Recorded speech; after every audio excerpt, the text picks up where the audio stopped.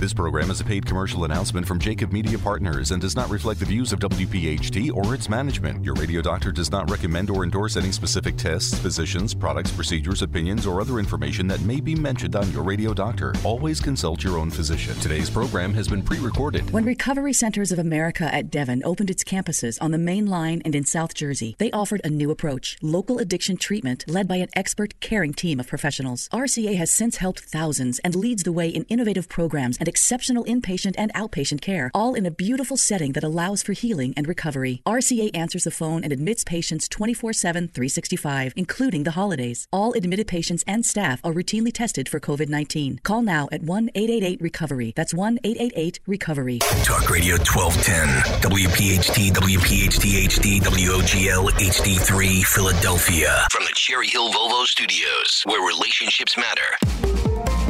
An Odyssey station. It's time for the Delaware Valley's first radio doctor. On call every Sunday morning at 10. This is Your Radio Doctor with Dr. Marianne Ritchie. Presented exclusively by Independence Blue Cross. Listen, 7 months or 10 months is an absolutely exceptionally short time frame to produce this vaccine. Your health determines your life, your longevity, and your happiness. Let your radio doctor lead the way with your medical education. Your Radio Doctor, Dr. Marianne Ritchie. Good morning on this beautiful Easter Sunday. This is Marianne Ritchie, and I am your Radio Doctor. This is the day when many people welcome the spring and take a stroll in their most dapper apparel. And as you choose your Easter bonnet, make sure you pay attention to the comfort of your feet. Because ladies, you may pay a big price for wearing those giant high heels. Joining us today is Dr. James Zachariah, a doctor of podiatric medicine, board-certified foot and ankle surgeon. He's a graduate of the Pennsylvania College of Podiatric Medicine, completed a residency in surgery, and is affiliated with the Mainline Health Hospitals. His work includes diabetic wound care, hyperbaric oxygen therapy, foot and ankle trauma, podiatric surgery, and sports medicine. He is also a personal friend of the Easter Bunny and makes sure he's able to hippity-hop all the way to Candyland. Welcome, Jim. Welcome, Marianne. Thanks for having me. You're welcome. Jim, so many topics to cover in foot health. Let's cover the most common issues that patients face in your practice. How about we start with bunions? They're always fun. I would love that. Basically two trends I thought were bunions. We'll start with kind of how we feel they occur. Most of us are under the assumption that high heels or flats can be the predominant cause of the bunion. But we found really it comes back to kind of genetic predisposition. You kind of have to have a family member, your aunt, your uncle. I don't know if anyone remembers that aunt with that big bump sticking out of their dress shoe trying to cram it in there. That's kind of what we look at first. The secondary influence is, if their primary shoe tends to be a high heel or even a flat, that can actually kind of accentuate or speed up the process of the bunion formation. So when do you decide to operate? I guess the person decides how much pain they can tolerate. Yeah, I mean, for me, in everything that I do, I really, I look for a quality of life, what I can do to improve their quality of life. And if things like shoe modification, say a toe spacer to bring the toe over, topical anti-inflammatories, basically to reduce some of the pain, and if there's any, swelling in the area. If those things kind of fail and trying to make the patient feel better, then you start to kind of lean in the direction of, surgical intervention. Again, my whole theory is try everything conservative first. So if it ends up that they need anything done surgically, they're really happy with their outcome. Mm-hmm. I bet a lot of people are new to topical anti-inflammatories. Tell us a little about that, if you would.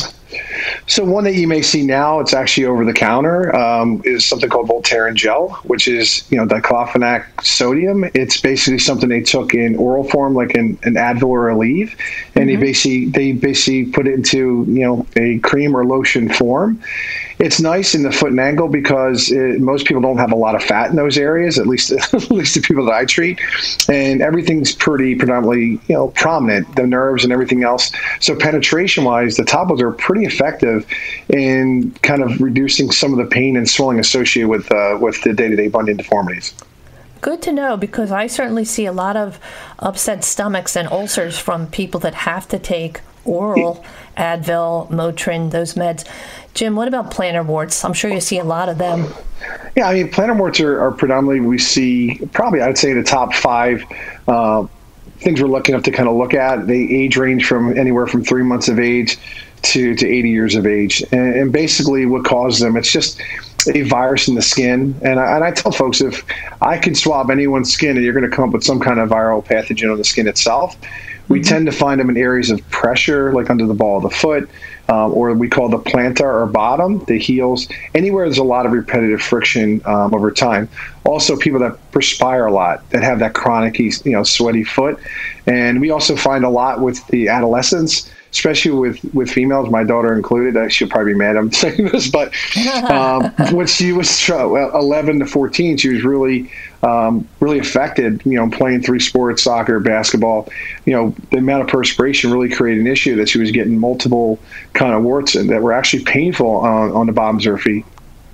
Oh, sure. And when you said age 3 months to 80, I'm thinking, what soccer mom would have her baby playing soccer at 3 months of age? But I guess they do. You'd be surprised. I know there are lots of DIY cures. I heard of one using black duct tape. Yeah, and it actually does work. I mean, the whole idea is really to kind of suffocate or cause trauma to the wart itself. And, duct tape, because of the, we call occlusiveness, it basically cuts off the air supply and the wart kind of desiccates and goes away.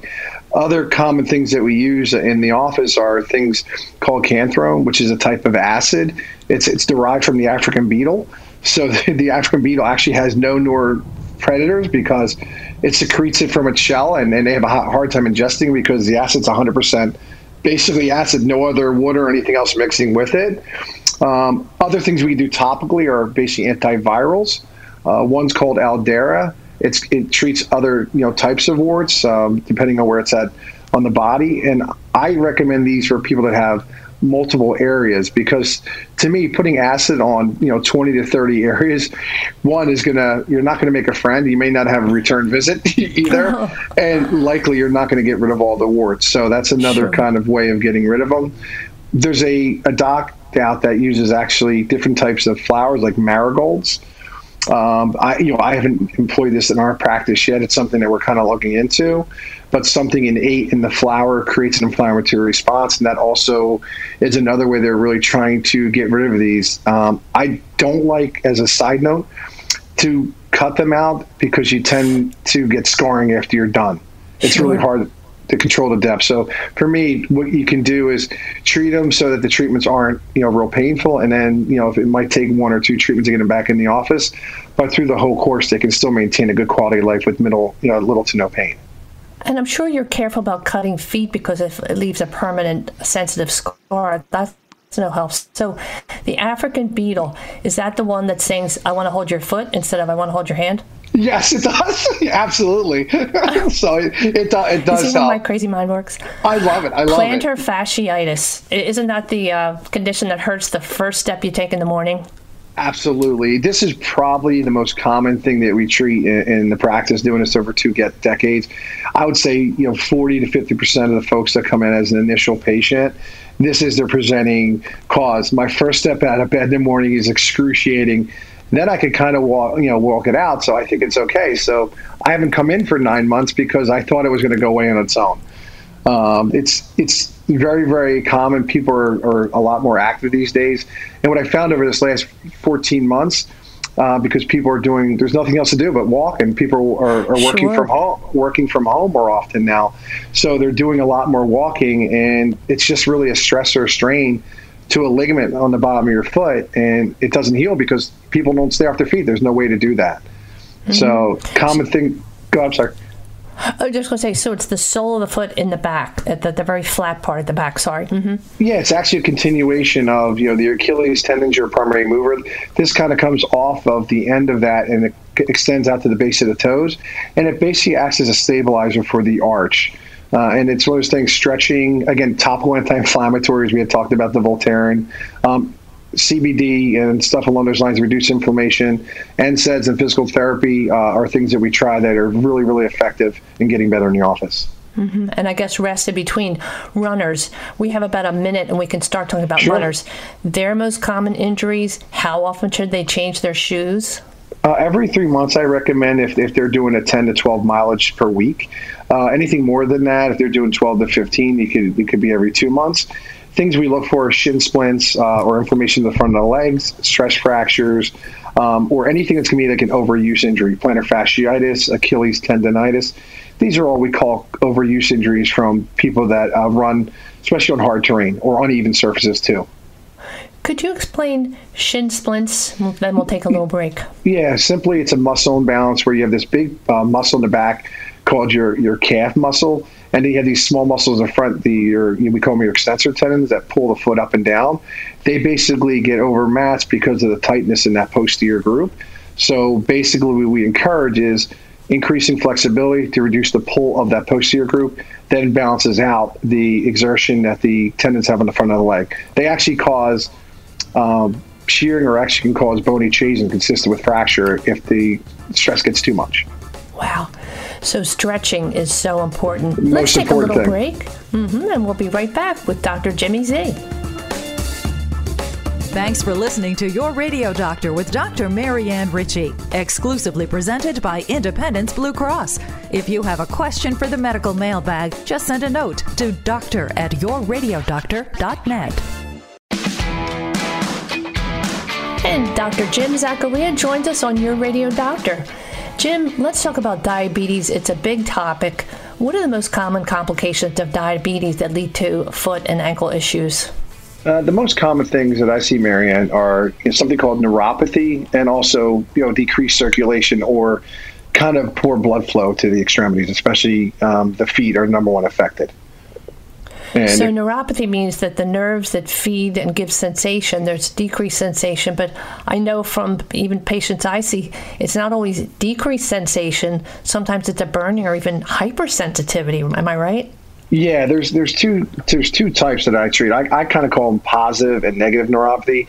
The positive neuropathy tends to be where you get pain out of proportion, pain at rest, especially if they have difficulty in sleeping, because it tends to be more active when they're trying to be more sedentary. The negative neuropathy is basically where you can, and don't try this at home, literally, take something sharp and drive it from the bottom to the top of the foot and they won't even feel it. Oh. So their ability to detect any pain is basically gone or absent. So their risk for for ulcerations and other things are very, very high with that we call quote-unquote negative neuropathy. So it's bad enough to have one or the other, because some people have just neuropathy, other people have low blood flow from arteriosclerosis, but together that spells trouble. What would you say that causes foot ulcers the most? I would say the most common would be, 80% of the ulcers that we see definitely have a majority of the neuropathy as its biggest kind of predisposing factor. The misnomer is not every diabetic or folks with neuropathy, it's the number one patient we see, has poor circulation. They might have adequate blood flow, but the function of the nerves are so diminished that this is their biggest risk factor, with things like hammer toes from muscle imbalance, loss of arch height, also decreased pain and pressure sensation that we can check in the office. Also textural changes that we see with the neuropathy too are, dry skin, cracked skin. These are areas that can open, small little areas that allow for, the infections to kind of penetrate. So my feeling, that's the primary cause. Circulation is one that we do see that could come with age, and we call it, the maturation process, I like to point out. And there's two terms that I like to use for the circulation. There's macro and there's micro. Macro to me are the bigger vessels that kind of go all the way to the midfoot. Anything beyond kind of the middle part of your foot to your toes, I tend to call that the microcirculation, the smaller vessels. They're the ones that tend to be calcified or occluded. So people always say, hey, listen, I got a good pulse in my foot. I said, yeah, you got a good pulse into your foot, but you don't have anything getting to your toes. So there are common areas that we see break down, the tips of the toes, the bottom of the toes, where the toes meet the foot. These are areas where we really see majority of our problems. And also the heel is another big area, because the heel strike thousands of times per day, every single day, puts your body at risk for a breakdown. And again, if you're insensate, or you don't have the ability to detect that little crack in the heel or fissure in the heel, it could take overnight. Literally, they can get infections, and it's a very kind of hard area to clear. So it's a 1-2 punch. The nerve endings are damaged for diabetes. That causes the flexion of and the muscle tone to change, so you lose the arch of your foot. And if you don't feel it because of decreased sensation, and then decreased sweating, so that allows infection to penetrate into dry skin, and then delayed healing because of lower blood flow, it spells trouble. And so the big message here is maybe 20% of ulcers end up with amputations. What a horrible thought. And how do we avoid that? Yeah, key thing is basically a good examination. I mean, I recommend diabetics at least 2 to 3 times a year come in for basically we call kind of the routine evaluation. Check their nails to see if the nail quality is good. Check their circulation. Also do a neurological exam where you're checking their pain, their sharp, dull, and also check to make sure that people are aware that when you move a toe, is it going up or down? We call that proprioception. Check between the toes. The skin check's important because there are areas between the toes that these folks cannot see, because a lot of diabetics also have retinopathy where they have poor vision. Check out their shoe gear. Make sure the shoes fit properly, because we're going back to that never-ending neuropathy. They're not aware if there's any pressure areas or if the shoe fits correctly. So any reddened areas, any marks on the toes, these are things that you can basically prevent it before it becomes an issue. So being proactive is, Marianne's, my take home for everyone. Yeah. And so we want to avoid amputation by having treat yourself to frequent evaluations. See your podiatrist. So, Jim, I know ulcers, they can be acute, maybe from ill-fitting shoes, or chronic, where they're an area prone to pressure, and we're thinking decreased sensation, decreased blood flow.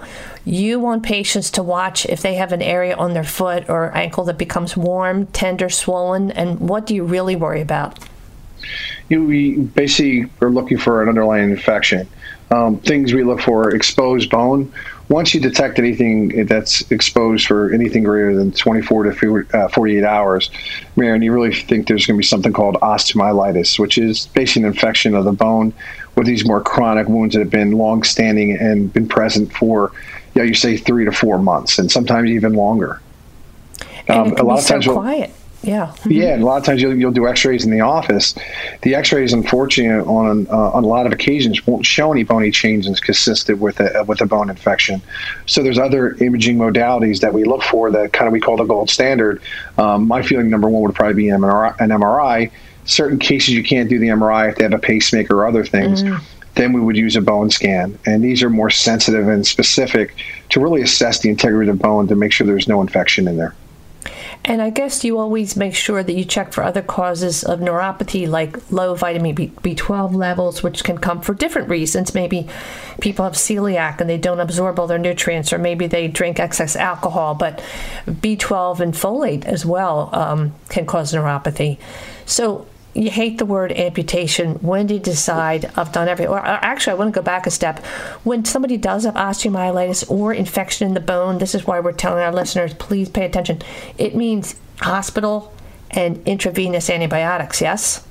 Yeah, it's our first line is if they present in the office and the foot's red, hot, and so on, you suspect they may have an underlying abscess or collection of bacteria. We absolutely directly admit them to the hospital.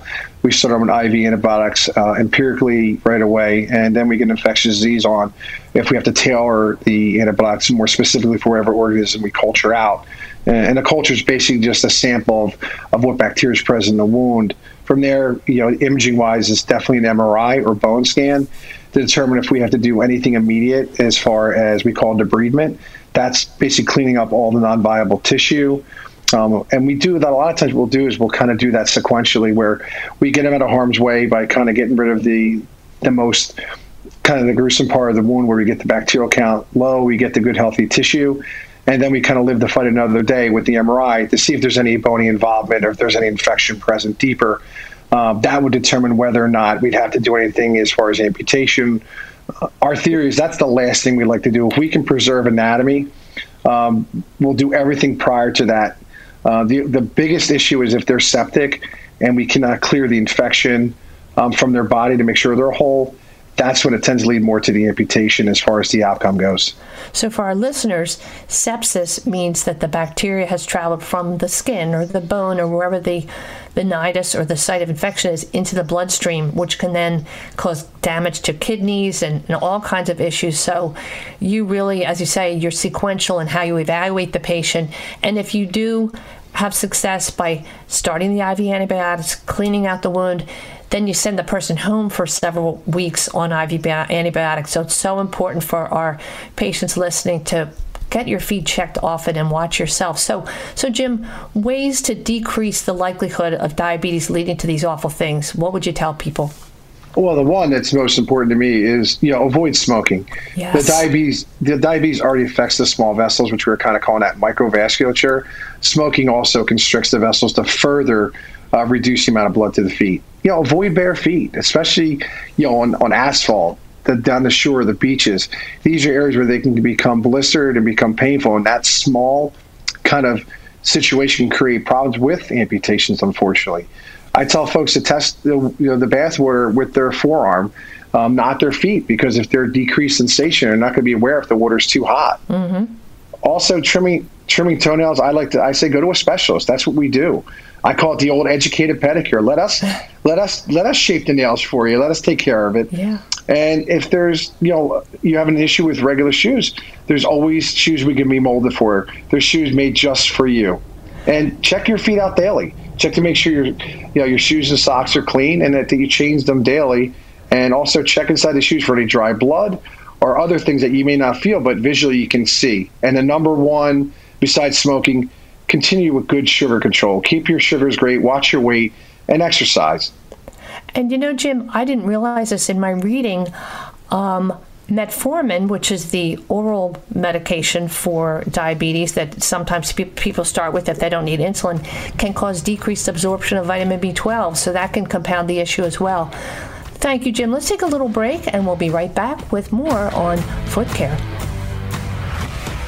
Today's edition of Your Radio Doctor with Dr. Marianne Ritchie, presented exclusively by Independence Blue Cross, can be enjoyed on radio.com. Listen to the show at your convenience. Go to radio.com and in the search bar type in Your Radio Doctor. It's health education on demand. Welcome back to Your Radio Doctor. And now we welcome a grateful patient of Dr. Zachariah. Jill, welcome to the show. I know that you have dealt with diabetes for some years, and tell us what brought you to see Dr. Zachariah in 2015.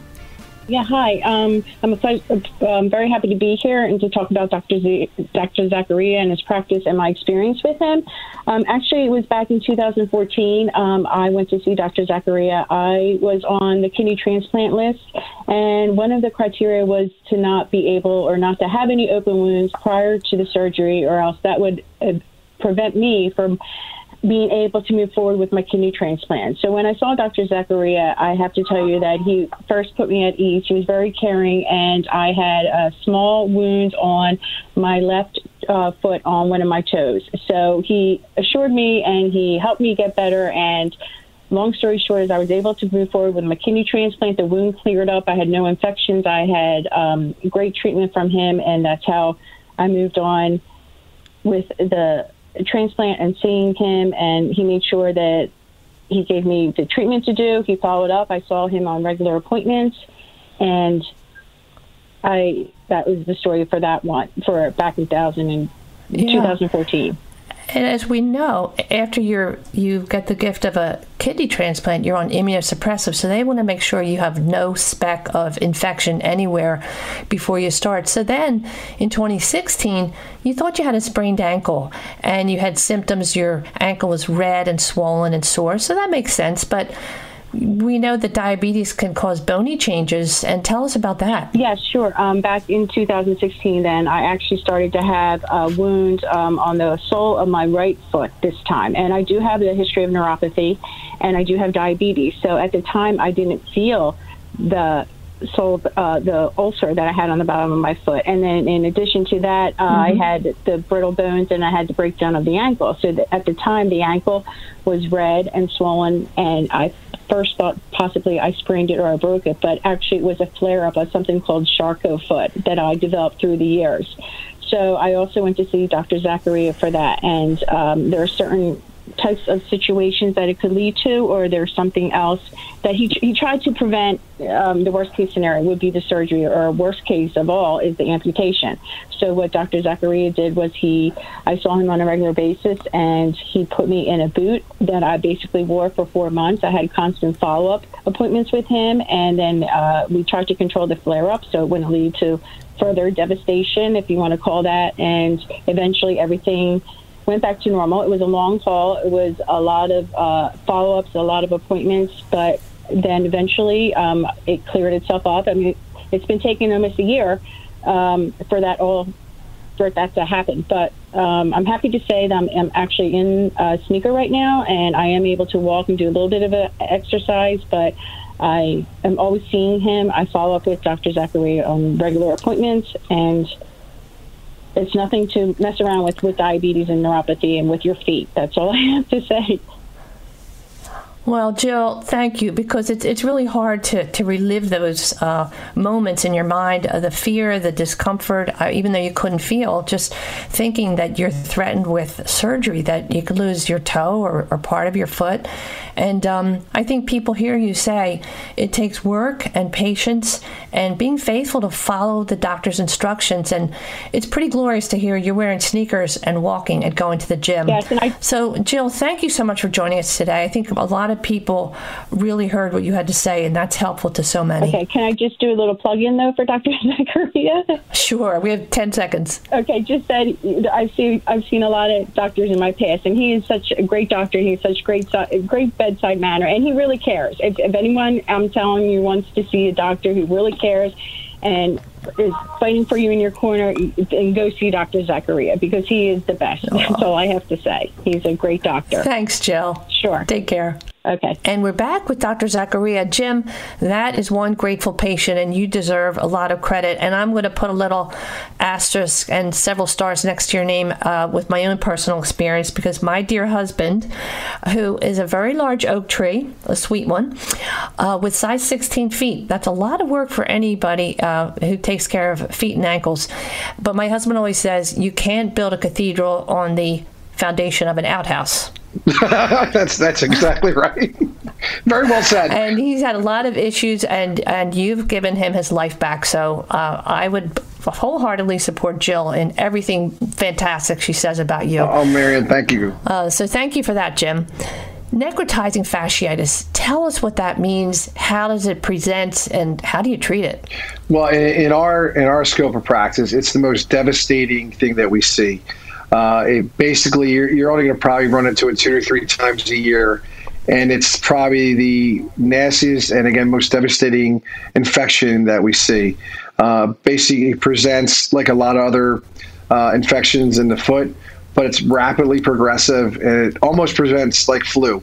They initially have nausea, they have some vomiting, they can have diarrhea, lethargy, and also they complain of thirst is one of the things we see a lot of. They're always very thirsty, and they present with a progressive, aggressive infection that tends to really spread, and it's basically called flesh-eating bacteria. It basically necroses and eats everything in its path. Mm-hmm. And so necrotizing for our listeners means sort of gangrenous or cells that are dying, right? Necrosis. Yes. And fasciitis is connective tissue. Would you say it's under the skin or near muscle? How would you explain to people what that means? Yeah, real easy. The way it likes to travel is between the muscle layers. Muscles muscles are basically connected to underlying structures through the fascia, and that's the path. It's like highways, super highways that the bacteria basically spread through an innocent small little area. It doesn't have to be anything dramatic as far as wound size. It could be a small crack or fissure. Once it gets in, it basically follows the path of least resistance. That's that area kind of between the muscle and the fascia itself. And again, it's tough because it likes to hide between those layers. And that's like when we go over the treatment plans, that's why sometimes the IV antibiotics. So, basically with this type of thing, the infection is so rapid and progressive that you literally have to start treatment right away. literally in the golden period within the first 24 hours. And that treatment may consist of, number one, IV antibiotics. Number two, aggressive debridements, which means getting rid of the bacterial colonization, getting rid of all the dead tissue so the body doesn't bacteria continue to feed on all that tissue. And again, really, it is a flesh-eating bacteria. It's basically anything in its path, it will necrose and basically devastate and kill. It sounds like molten lava that just creeps into cracks and everywhere it's not welcome. So we talk about Alex Smith, the NFL quarterback from Washington, who plays for Washington, and he suffered a life-threatening injury to his right leg, 17 surgeries, but he came back this year in 2020, and he brought the team to an NFC division title. And wasn't he named Comeback Player of the Year? Yeah, Marianne, he was. I mean, it's just one of the most tremendous stories that I've heard in my life, let alone my practice career. He went from pretty much they didn't know if he was going to live, let alone preserve his leg. And he had the most talented physicians in the area treating him, as all these NFL players will have, the top quality of care you can get. And through the course of his treatment, he had initially a stabilization for the fracture itself, because he had basically a compound fracture. And they found, which is pretty cool in his case, that most organisms are usually a strep or a staph. He actually had we call a water bug, something called Hydrophilus aeromonas. There's no quiz on this, just so you know. Oh my gosh. This is very typical because it's not really considered an aggressive infection. They had a hard time covering him with the IV antibiotics because this kind of particular bug had a high resistance rate. So they had to basically take him back 17 different times, take his whole front of his leg, cut all the front of his leg off, and do a huge muscle flap from his other leg, and do basically microsurgery to reconnect all those small intimate vessels to try again to, number one, save his life, but also to save his limb, because football is his life. It's not just a leg for him. It's how he supports his family. That's what makes him who he is. Sure. So, so our listeners know a compound fracture means that a broken bone that breaks through the skin and in walk the bugs. Jim, tell us about compression stockings and people that have chronic venous insufficiency, veins that arteries bring the blood to tissue and veins bring the blood back to the heart. So if people's veins aren't working well because they're overweight or they have diabetes, tell us what that means and how compression stockings can help. We have about a minute left. Yeah, compression is number one. Elevation is number one. Compression stockings are basically things that you put on to help aid or help those insufficient veins work more appropriately. They can be anywhere from 10 millimeters of compression, which is a lightweight, all the way up to 40 millimeters of compression. And their design is, we call it valvular insufficiency. It means the valves don't close in the vein to push the blood up to the next level. This kind of helps to augment that and improve the ability for the veins to kind of get back to the heart and get reoxygenated. Makes sense. So when should you see a podiatrist to get your toenails cut? Maybe I've had a hip replacement and I've been told I should never cut my toenails again.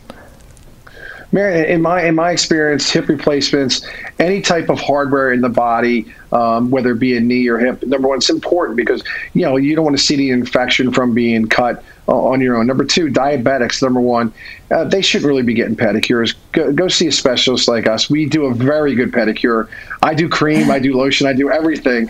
Also, I know it's funny, but like for me, I'm getting a little bit of a bonzone or a belly, so it's kind of difficult for me.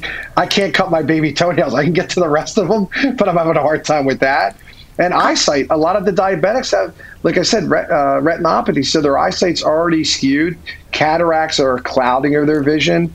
And arthritis, a lot of people have bad backs, so they can't reach their toes, so they have no idea what they're cutting. And even if you don't have diabetes, you certainly don't want to get an ingrown toenail. I think of football players that go out and they're running into other 300-pound people, and what if they have a sore toe? I can't even imagine. On that note, let's take a little break, and we'll be right back with Dr. Jimmy Z. Thanks for listening to Your Radio Doctor with Dr. Marianne Ritchie, presented in part by Recovery Centers of America. When needed, call RCA 1-888-RECOVERY. And in our final segment of Your Radio Doctor, Dr. Jim Zakaria. Jim, tell us about orthotics. What are they? When do I need them? Yeah, orthotics are basically supported devices that we can kind of place into the shoe for people that have either a really flat foot or very high arch foot. But again, feet that are symptomatic or painful. I don't think orthotics for everyone. I don't think everyone needs orthotics. So I kind of treat them like eyeglasses for the feet. Essentially, when there's problems with knee pain, hip pain, or chronic pain or discomfort in the lower extremity, orthotics may be helpful in giving you additional support to kind of, I call it, realign the tires. I kind of refer to the feet as tires, to kind of bring those tires back underneath you to kind of rebalance it, from the ground up. And I tell folks that it also realigns your knees, your backs, your hips. So you have to make sure you make the patient aware that not only are we reestablishing a new position for your foot, but we're also reestablishing a new position for all the other joints in your body. That's why it's important that it's appropriate that they actually need a device themselves. Sure. So I think you should make that into a rap, Jim. I am Dr. Jimmy Z, Master of Podiatry. Should we go on? Oh, I like that. I like that. Yeah, I like that. Yeah, we can add to that. So I guess the message, especially with children, is cover your feet, at least flip-flops, because who knows what we step on, especially people who can't feel it. You said the hot sand on the beach or a hot deck. And tell us about wearing flip-flops too much. That can hurt the top of your foot, yes? Yeah, because anything that has no heel and you have to forcefully hold the shoe on is basically going to kind of tax the tendons on top. We call that the extensor tendons. So it's very common at the top of the foot becomes very, very sore and very painful. And we see a lot of people at the end of the summer to come in with this chronic severe pain at the top. And just by shoe modification or going to a closed shoe, it kind of self-remedies. Mm-hmm. And how about cleats? I know that can lead to heel pain maybe? Yeah, well, cleats, you think what a cleat's design is. The cleat's there to grip and to provide additional contact with the ground. So it's putting a lot more pressure and force onto different muscle groups and different bones, especially in the foot and ankle. We find with kids that are developing, there's a term called apophysitis, which is really just inflammation of the growth plate. And the most common area is in the back of the heel. That's where the foot kind of gets bigger. So that the cleat is, one, not as supportive, two, provides more grip to the ground, which provides more stress to the back of the heel. So basically, I call them growing pains. It's one of those things we see a lot with cleats, and kids now play multiple sports. Sure. When I grew up, I was allowed to do one thing. That's the only place they would take me to. Now these kids are playing 3 or 4 sports at a time at a high level. Yes. So there's no ability for them to recover. So these are common things that we see are these growth plate injuries. And I know when you see a patient of any age, you look at the shoes and see where it's worn. Well, Jim, thank you so much. And we really appreciate everything we've heard. We didn't even get to hyperbaric oxygen, which is fascinating to me. If people want to learn more about your practice, Foot and Ankle Center at Bryn-Mawr.com. I'm going to repeat that. Foot and Ankle Center at Bryn-Mawr.com. And Jim, you're the best. You're keeping us all with happy feet. My little grandson likes me to kiss his happy feet. I want you to be prepared because the next time you're on the show, I'm going to ask you that $64,000 question. What is the cure for stinky feet? Or why do my feet smell like corn chips? Marion, it's my pleasure. Thank you so much for having me. Thanks, Jim. Take care. Take care. You too.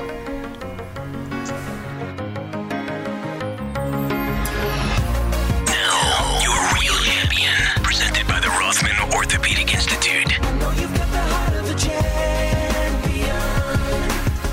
And now for your real champion, Christy Pelleggi-Nield. I call this segment Positive on Purpose. Many of us remember the song by Crosby, Stills and Nash, Teach Your Children. Well, this is the story of a woman who does just that. Christy Nield is a school teacher. She chuckles when she says she's still on maternity leave since the birth of her 11-year-old daughter and later her second daughter. Well, she's still a teacher. It's just a slightly different classroom. Christy says service is what keeps her going, makes her tick, even reduces stress and anxiety, and it led to the creation of her kindness projects. Christy realized what it takes to plan a fairly simple birthday party for a child, the cost of a few decorations, napkins, and plates. What happens in a family that already deals with food insecurity and struggles to have enough staples to get through a regular day?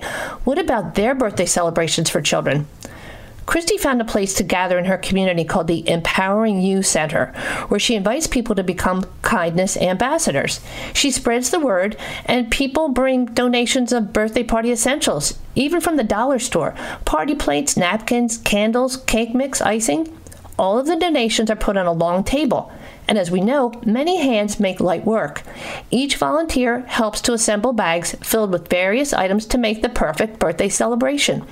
Christy has fine-tuned it so donations are neutral, so the party bag is great for someone of any age or gender. The Kindness projects now include Valentines for veterans, bags of hope for teens entering foster care, and how about shamrocks for seniors who are even more isolated with COVID? Imagine the joy when an elderly person opens a gift bag with fuzzy socks, hand lotion, word puzzles, and a note sharing a message of love. Christy sees the value of her work in many directions. The kitchen table is the meeting place for her board of directors, which includes her 2 little girls and husband. Of course, that makes Christy the CEO. We smile, but her children will grow into adults who understand the value of service. Her daughter wants to help people with broken hearts, so they bring bags with pink and red tissue and new stuffed animals to hospital patients on cardiac floors. As a mother, a teacher, and a good person, Christy believes the easiest way to attract goodness is to serve. She has a Facebook page called Kindness Ambassadors. Makes it easier for people anywhere to imitate her service model. Kindness projects attract students who want to complete service hours, Boy Scout and Girl Scout troops, sports teams, children preparing for confirmation. She also works with children being homeschooled and moms with play dates. Her work now includes blessing bags for those experiencing homelessness, yellow sunshine bags for people going through chemo. Kindness Ambassadors make the bags, Christy delivers them. More recently, she hosted a cookie exchange for local police officers and firefighters. People brought so many cookies, they made 175 trays to deliver to these first responders. Chrissy says there's enough sun for everyone, and the best way to cheer yourself up is to cheer someone else up. We salute you, Christy Pileggi-Neild. You're a real champion. Visit the Facebook Kindness Ambassadors or email her at beakindambassador@gmail.com. Next week, we'll feature a superstar GI doctor with a national reputation for everything acid reflux and Barrett's esophagus, Dr. Anthony Infantolino. Special hello and happy Easter to my dear friend, Mrs. Anna Jean Henryhand, one of the most beautiful women on earth, whose real beauty comes from within. She fills me with sunshine every time I speak to her. Love you, Anna Jean. Listen to our shows again on yourradiodoctor.net. Sign up for our mailing list. Tell us about a champion. Now take time to enjoy the spring, the time when we celebrate new life, eggs are hatching with new baby birds, flowers are blooming. Also an opportunity to reach out to someone and start a relationship over again. Send a note or call someone you haven't seen for a while, because the message of Easter is forgiveness. Stay tuned for Sid Mark and the Sounds of Sinatra for spring and fine style. And always remember that your health is your wealth. Thanks for listening to Your Radio Doctor, Dr. Marianne Ritchie, a Jacob Media production. If you're interested in learning more about the power of the radio hour, contact Joe Kraus at 267-261-3428. This program is a paid commercial announcement and in no way represents the views of WPHT or its management. Today's program has been pre-recorded.